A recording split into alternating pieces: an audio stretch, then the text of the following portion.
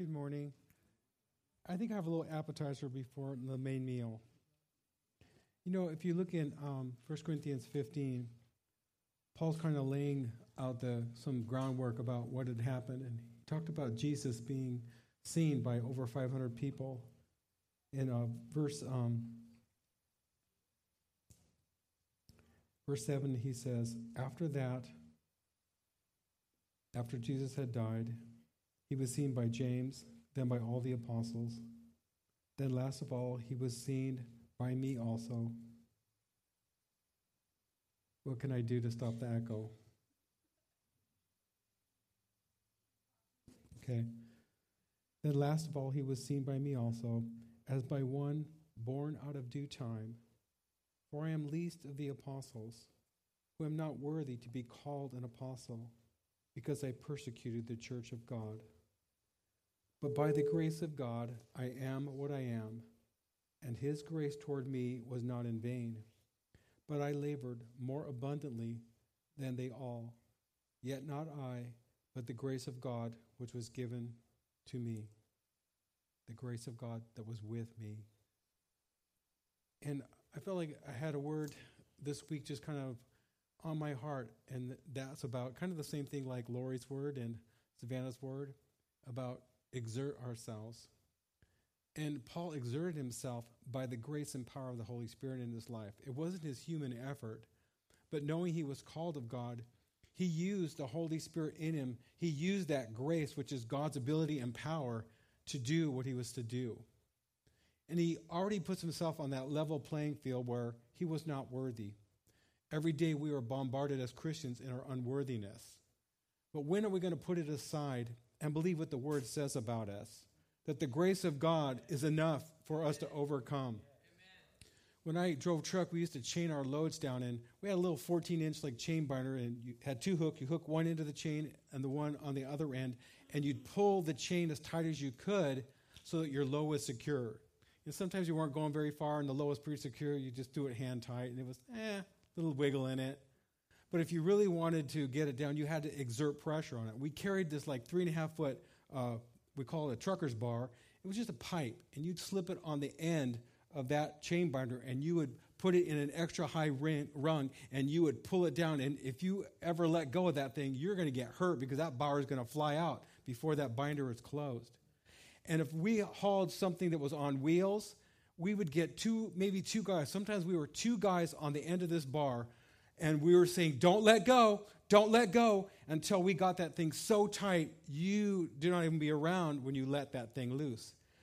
That pipe represented grace, and the extra pressure and leverage it put was exerting pressure and power on that chain binder to put it and to make it be closed. You have to see yourself differently than you are. There's an incredible grace of God in your life that wants to exert through you to do things differently and to experience God in the way that he wants for you to experience him. Verse 10 again, but by the grace of God, I am what I am. And sometimes we consider ourselves, but we look in the past, I am what I am, and we're looking in the rearview mirror. We're condemning ourselves. We're seeing our failures. But that's not the present time. Paul didn't stay in his place of persecuting the church. He looked ahead of the grace that came into his life when he experienced Jesus. And so the day you experienced Jesus, the day you received him, the grace of God was delivered to you, but you got to begin to look forward. You got to move past your feelings and your thoughts and use the grace of God to exert that power in your life to overcome and to be who God's called you to be. By God's grace, I am what I am. His grace towards me was not in vain, but I labored. See, that's talking about effort. It's not talking about works that are going to save you. It's works in following the obedience of the Holy Spirit to use God's power to overcome.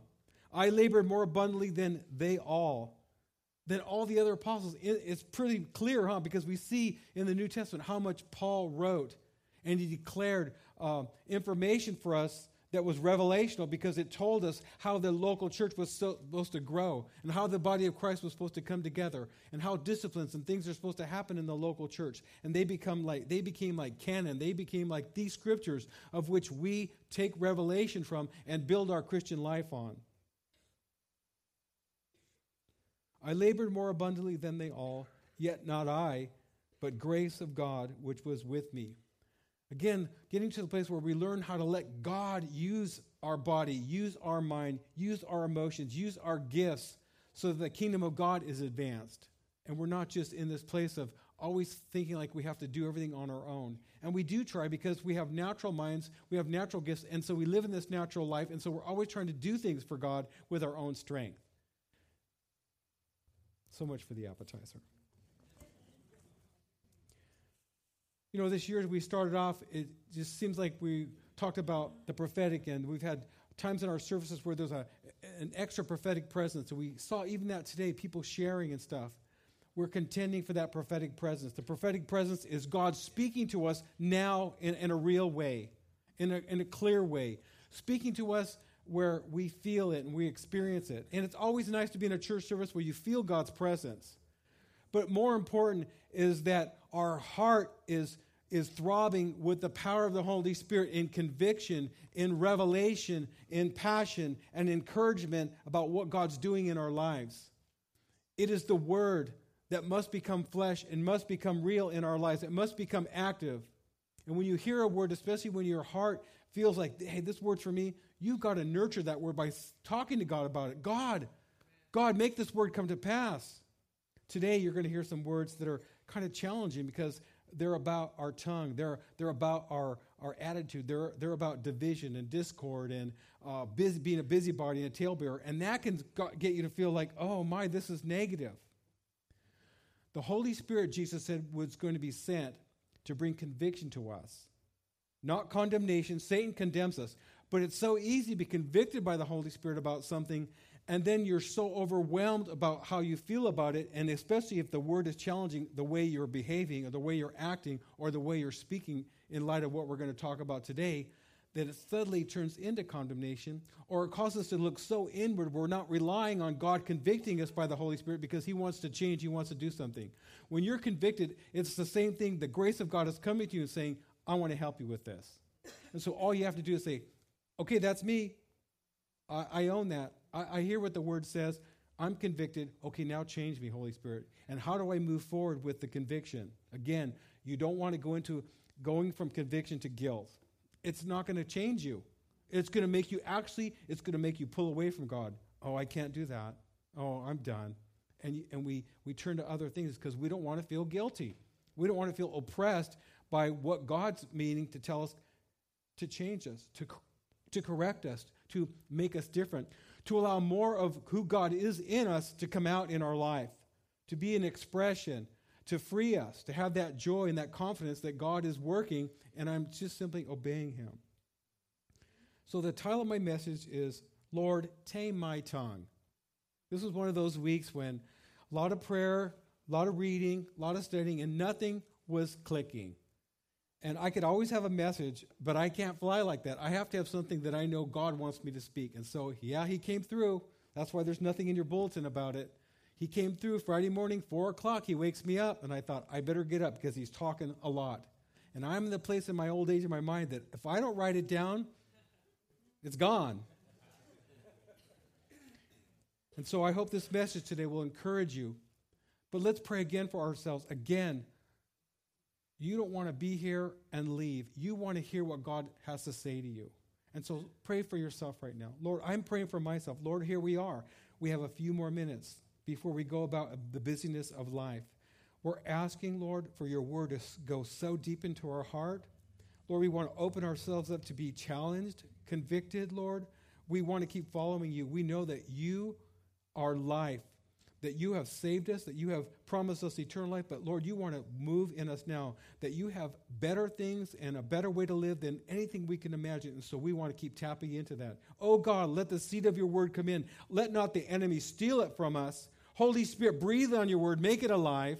Challenge us, Lord. Change us, God. Renew our mind. Renew us in our emotions, God. Help us not to just go by our feelings, but Lord, let us get so strong in our heart, so strong in our spirit, that we override our selfish emotions and those things that are not right. Oh God, change our tongue today. Lord, it is you who can transform the words in our mouth. We ask it in Jesus' name. I think I want to jump ahead to our key verse today so that you can be just getting it in your head. It's on the fourth slide. It's Proverbs 18:21. Death and life are in the power of the tongue, and those who love it will eat its fruit. So often in the church, in our lives, there are so many negative words coming to us that our speech gets contaminated and watered down. And so we're not speaking the truth. We're not speaking the word of God in that powerful way. Even like God, we're creating His image, and we're supposed to get this thing right where the things we speak begin to change things. When we speak to that mountain, when we're used to walking in the right way and using our words right, that we believe our words are powerful, we get to those prophetic moments when we speak to something and it changes. So often we're flippant as Christians. We speak to something and we don't see anything moved. And God wants to keep refining our tongue, refining the way we speak, what we're listening to, what we're hearing, how we're using God's word, so that when we speak the word of God, it's full of power. It's active in our life, and it changes things. And that's what we want to talk about today. I want to start off in Isaiah 6. The Lord calls Isaiah. Isaiah called to be the Lord's prophet. And he says this, I saw the Lord sitting on a throne. So he's beginning to have revelations. He's not a prophet. He doesn't have the word of God in his mouth yet. He's not ready to speak the powerful word of God to the people of Israel so that they can bring a revelation and change can come to them, because he is the mouthpiece from God to them. I saw the Lord sitting on a throne, high and lifted up, and the train of his robe filled the temple. What's the train? It's the glory and presence of God. In heaven, there is such a powerful presence. There is such right and wrong, no death, life, joy, everything that represents God. In earth, on earth, since Pentecost, while the disciples waited for what Jesus said, you go and you wait in Jerusalem until you be endued with power from on high. All they had known, all they had learned was on the backside. They were to go and be filled with the Holy Spirit. At Pentecost, that glory of God is released on the earth. Right now, we could try to analyze with our natural mind, well, where's the glory? I don't feel the glory. But I tell you, the glory of God is here. The Holy Spirit who raised Jesus from the dead is here. He's active. If you've asked Jesus Christ to come into your life, the glory is inside of you. But it can be overwhelmed by natural life and desires and distractions and all the things. The atmosphere of the United States. Every kingdom has an atmosphere. Every kingdom has a spiritual authority, a demonic authority that's trying to destroy it. And so we as Christians have to cut through the demonic realm and the realm of the natural and the realm of the world that so affects us to get in touch with the glory of God. And that's why we come to service. That's why we worship. Why? We're creating and generating the presence of God, just like in heaven, the worship that's going on in heaven, so we can connect our spirit into the Spirit of God, so we can begin to tap in and experience the glory. In the glory and presence of God is healing and restoration in the Word of God and life. You can walk in with a situation, you can walk out today because the situation is the same, but somehow you're above the situation because you're connected with the presence and glory of God that resides in your spirit. So, he saw the glory of God in Isaiah 6, 3-4. An angelic seraphim cried to another and said, Holy, holy, holy is the Lord of hosts. The whole earth is full of his glory. The Holy Spirit is working in us believers right now, a work and an activity and a change in us of holiness. It says, without holiness, no one will see God. What is that? It's such a work of character transformation and change in us that our words can become powerful in God's hands. Powerful as we open our mouths. Maybe a new guard is going to come over. So we're not just flippantly saying everything, but we're being in tune with God. We're in a crowd of people. We're being in tune. I want to say what you want me to say. There's too much gossip and slander going on. There's too many negative words. And then sometimes we wonder as Christians, why don't I have a powerful word? And then in the back of our mind, we know, I've just been talking about this, or I've just been corrupted by what I heard. And it starts affecting the flow that comes from our heart, which is the powerful word of God that we are to speak as believers. We're to give witness of a God is powerful. Our words should be full of power.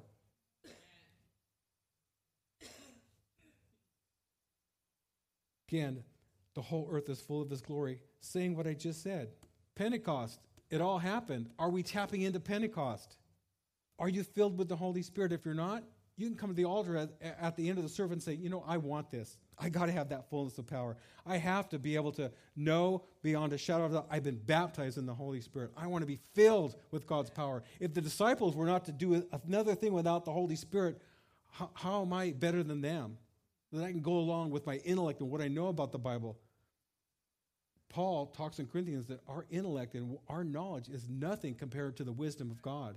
It's foolishness. If we rely on our own religious knowledge, it's foolishness. We need God's power, taking that word of God and taking the wisdom of God, making it knowledge and making it transferable and playing out as we live our lives in this world. Verse 4, and the posts of the doors were shaken by the voice of him who cried out, and the house was filled with smoke. Man, even angels are filled with power, speaking, and things are shaking and happening in heaven. We're supposed to shake the earth. We are here for a short time every day. We don't even have as much time as we did last night when we went to bed. Our time is short. We've got to maximize our relationship with God and the power that he wants to use and move through us so that we're effective. That we leave this world transferring the information of the gospel into other people and doing damage where the enemy has got people captive in their lives. Isaiah 6:5. I love this. Isaiah. So I said, woe is me, for I am undone, because I am a man of unclean lips. And you might be convicted today of things that you're saying that are not edifying you or others, and they're not edifying the body of Christ. Maybe it's posts or things on Facebook that you're hearing and listening. They are affecting your righteous soul. It says that Lot, vexed, he affected negatively his righteous soul in hearing and seeing the things in Sodom. It's almost like his power was shut down because of what he saw. And there's an assault on us as Christians through the media, TV, Facebook, all the social media. It's a direct attack on your faith. It wants to water down your words of your mouth. You're a king. You're a priest. You're a man of God, a woman of God. And the world needs to hear your voice today. People need to hear you when you are out there on social media. They need to hear a positive word. They need to hear you correct sometimes a brother or sister who's putting stuff out there that's not building the body of Christ. Either we change or we quit calling ourselves Christians. I am a man of unclean lips, and I dwell in the midst of a people of unclean lips. For my eyes have seen the King, the Lord of hosts. I love that. When we're in the presence of God and he begins to speak to us, that conviction brings us hope. He was overwhelmed by the presence of God and what he had seen, and so he could say, I am a man of unclean lips. By doing this message, I've been confessing, God, there are so many times I get caught up in the negative, and I don't believe the positive. There are so many times dealing with people, I see the negative and I don't see them changing. God, forgive me.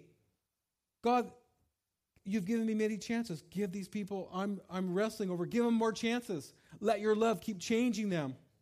God, let me believe a positive report about them. Let me believe that you haven't quit working on them. Why should I? Isaiah 6:6-7. The Lord deals with Isaiah's mouth before prophetic ministry starts. He's called as a prophet, but God had to deal with the voice. He had to deal with that instrument, the tongue, of which the prophetic word was going to come to his people. That prophetic touch was coming from heaven, that live coal. Jack did a real, dramatic presentation when he talked about that. I remember one time when he was here. But it was heaven touching Isaiah. Why did Isaiah need his tongue touched? Adam and Eve started something. That thing about the need to know got tweaked. It got touched. It got pricked at when Satan kind of was dealing with Eve's wanting to know something. And she didn't realize she was about to lose more than she was going to gain.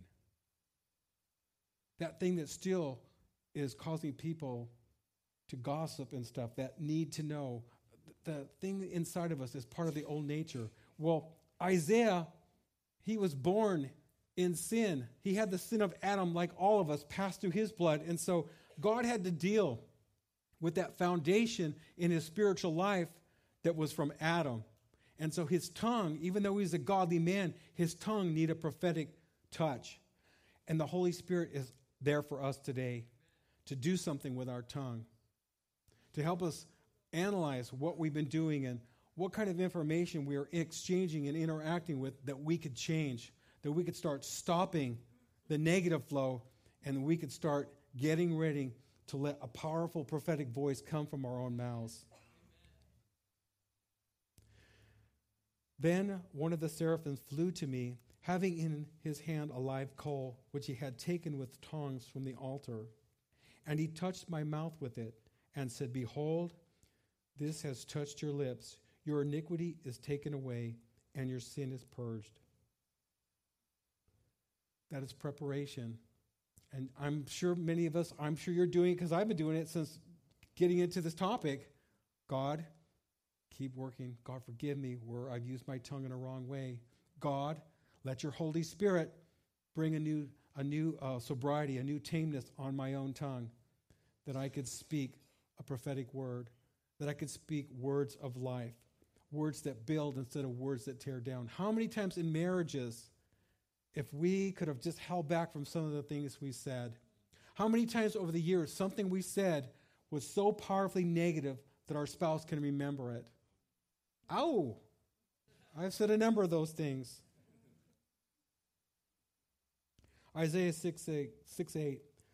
Also I heard the voice of the Lord saying, Whom shall I send, and who will go for us? Then Isaiah said, Here I am, send me.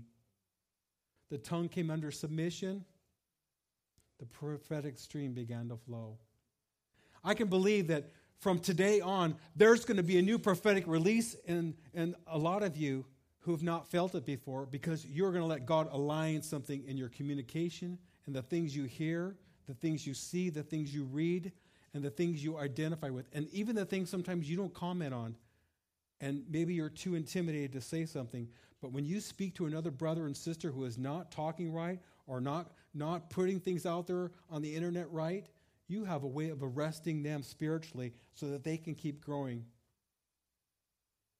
It's going to take courage. But I tell you, this is the time the body's got to get stronger. We have to get in unity. Satan's wise. Man, look at the media out there. Man, you can watch one group and they say one thing. You can turn the channel and someone's saying totally opposite what they're saying. There is such division and hostility. And what does that do? It steals our trust. It steals our trust. We're confused. Well, who's speaking truth? You got to go back to the source. Your source of truth is the Word of God and your relationship with God through Jesus Christ. It's the Holy Spirit. It says He's going to bring us into all truth. That's what He promised His disciples. When the Holy Spirit comes, He will bring you into all truth. How many want truth? I want truth. I don't want lies. I hate when I hear something and then I find out later it was a lie that somebody put out there. Oh, I feel like I've been messed with. The tongue. James talks about the tongue. You probably read it a long time ago, or a lot in your life, in your Christian life. Verses James 3, 5 through 6. The tongue is a small part of the body, but it makes great boasts. Consider what a great forest is set on fire by a small spark. The tongue also is a fire, a world of evil among the parts of the body. It corrupts the whole body. It sets the whole course of one's life on fire, as in it and is itself set on fire by hell. It's interesting that fire was used, that coal came off of the altar where the fire is burning, and it's put on Isaiah's tongue. It's also that Jesus said, it was written about Jesus that when He comes, He's going to baptize you in the Holy Spirit and fire. What is that fire? That fire is, again, to bring out a strong prophetic word of the Lord through your mouth, a strong ability to communicate the gospel in powerful ways. When you speak in powerful ways, it's like when Jesus spoke. Remember when He spoke and the guards all fell back as dead men? That's because, when you read his story, He didn't even try to defend Himself at all. He did not waste His words, but when He spoke, boom, the power of God pushed back the darkness. It pushed back the spiritual enemies that were against Him. It's almost like we got to save our words up and then let them out. And when we let them out, they are so packed with power. They are so packed with truth. They are so packed with something that's going to do something that people are changed. And we feel like we become a great tool of God to be used to encourage other people.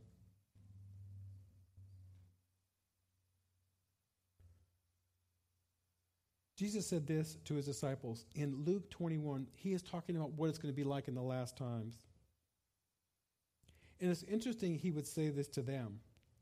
Because obviously, well, I guess technically they were living in the last days. Because once Jesus initiated his death, burial, resurrection, these are all considered the last days.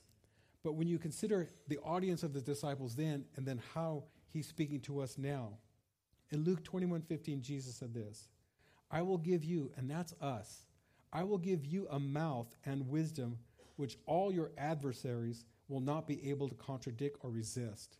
How many times do we face bosses or people in our life and we get into these exchanges and all they do is stir up more strife? All they do is stir up more contention. You know what says wherever there's envy and strife, there's every other demonic work going on. Oh, wow. Not only am I fighting against a person and they're irritating me, but now you're telling me every other divisive thing, every demonic thing's coming into play and backing that up against me? No. We got to stop that. We want the force of the power of God, which is greater than the demonic. It's Jesus in us to push back the darkness and deal with our adversaries as God would have them dealt with. In James 3:7-12, he goes on. All kinds of animals, birds, reptiles, and sea creatures are being tamed and have been tamed by mankind, but no human being can tame the tongue. It is restless, evil, full of deadly poison.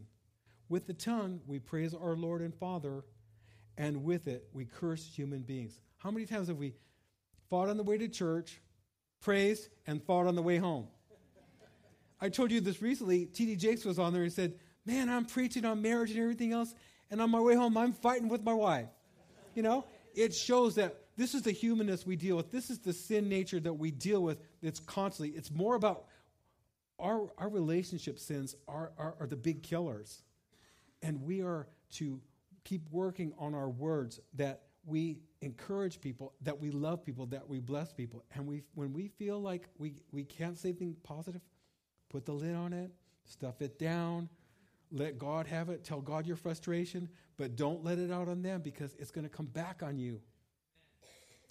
You know, I probably said this before, but if you're here, it'll be new to you.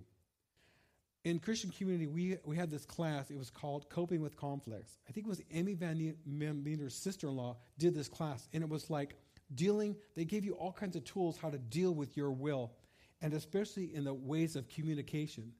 And there was this one word called symbolic victory. It's when you get into an argument, you've got to have the last word. And you are just, it's almost like you were a lawyer and you cut that person all up and you had the last word. And it feels good only for a moment. And then if you're a Christian and a believer, the weight of what you said and how you just slayed that person is now come back on you. And if it's a family member, you've actually distanced yourself and it's going to be a lot of humble pie to restore with them. Be honest with me. Come on. You've had those times? Yes.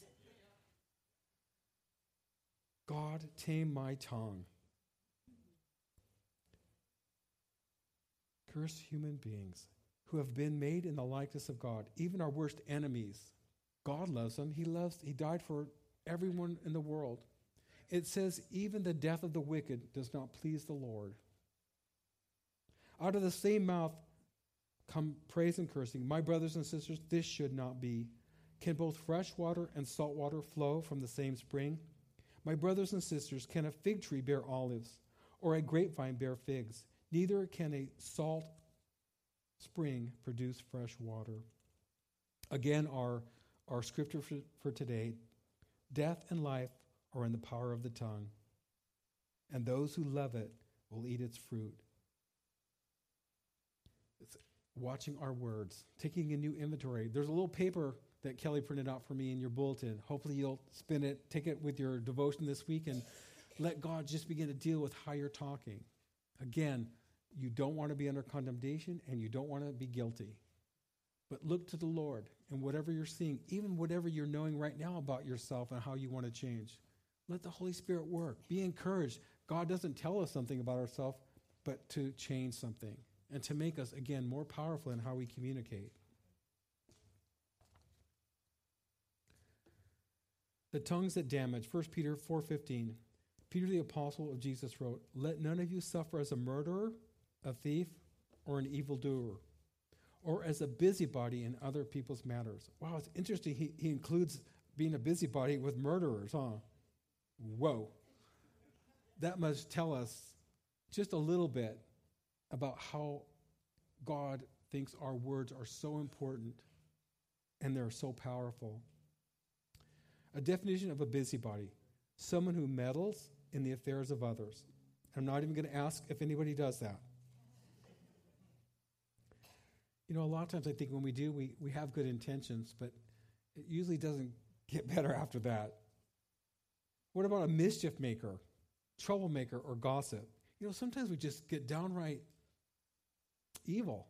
You know, we get in and we start saying things that hurt. It's just part of our own nature that we're giving our will to and we're giving our voice to, and so we're cutting people with our words. A talebearer, a person who gossips or reveals secrets. Do you guys do that? Do you uncover someone telling us their secrets? My brother-in-law, Ty, used to say, if you tell on yourself, there's no one else to tell. Leviticus 19:16. This is from the Old Testament. The Lord said, "You shall not go about as a talebearer among your people, nor shall you take a stand against the life of your neighbor. I am the Lord."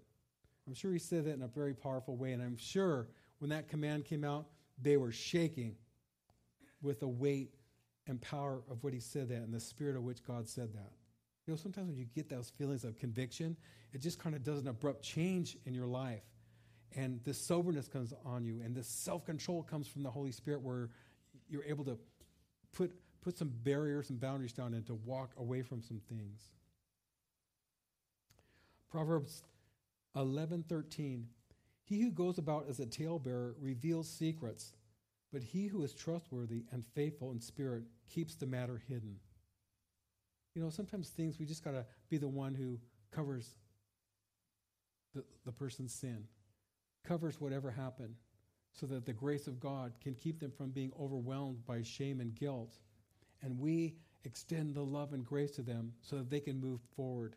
And that can be something from their past, just like we all have things in our past that we're moving forward. And we don't necessarily want the world to know what we did.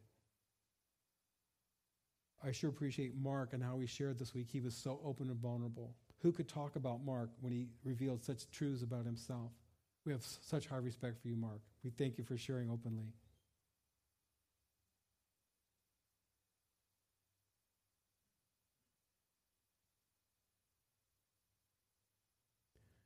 Gossip and slander. Definition of gossip: a rumor of a personal nature. One who engages in such talk, talking about personal or private affairs of others. Slander. The speaking of lies harmful to a person, to speak damaging lies about someone.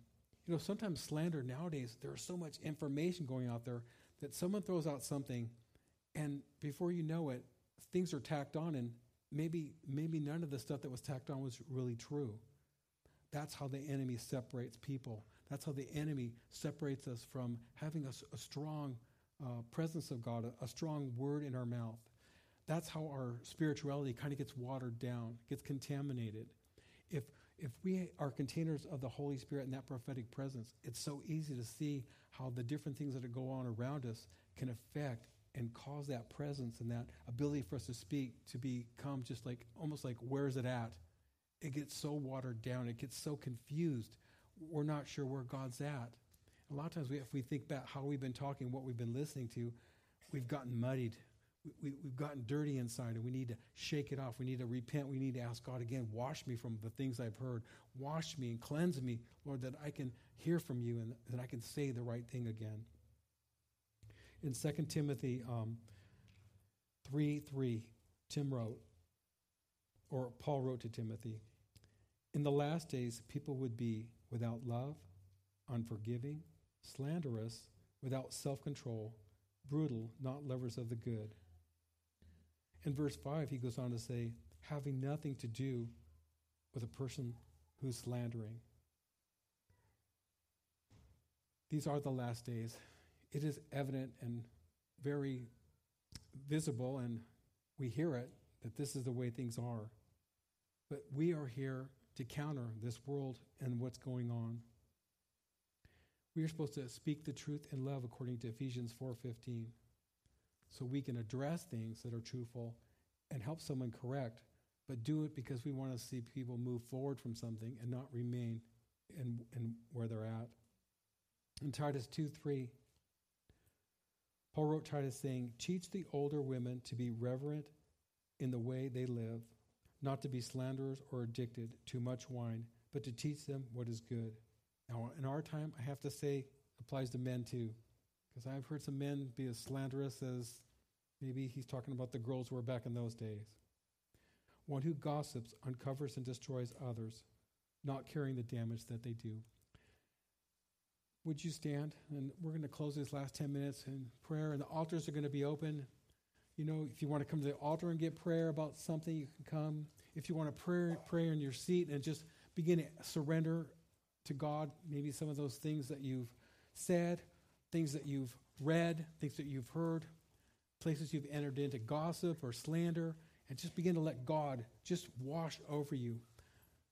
The Lord Jesus wants to tame our tongue. He wants to restore to us an ability to have self-control, to govern and watch and guard over our lips and hold back from giving up to those words that are not right. Thank you so much for coming today. And I believe God's just going to keep blessing you. You're going to have a great week.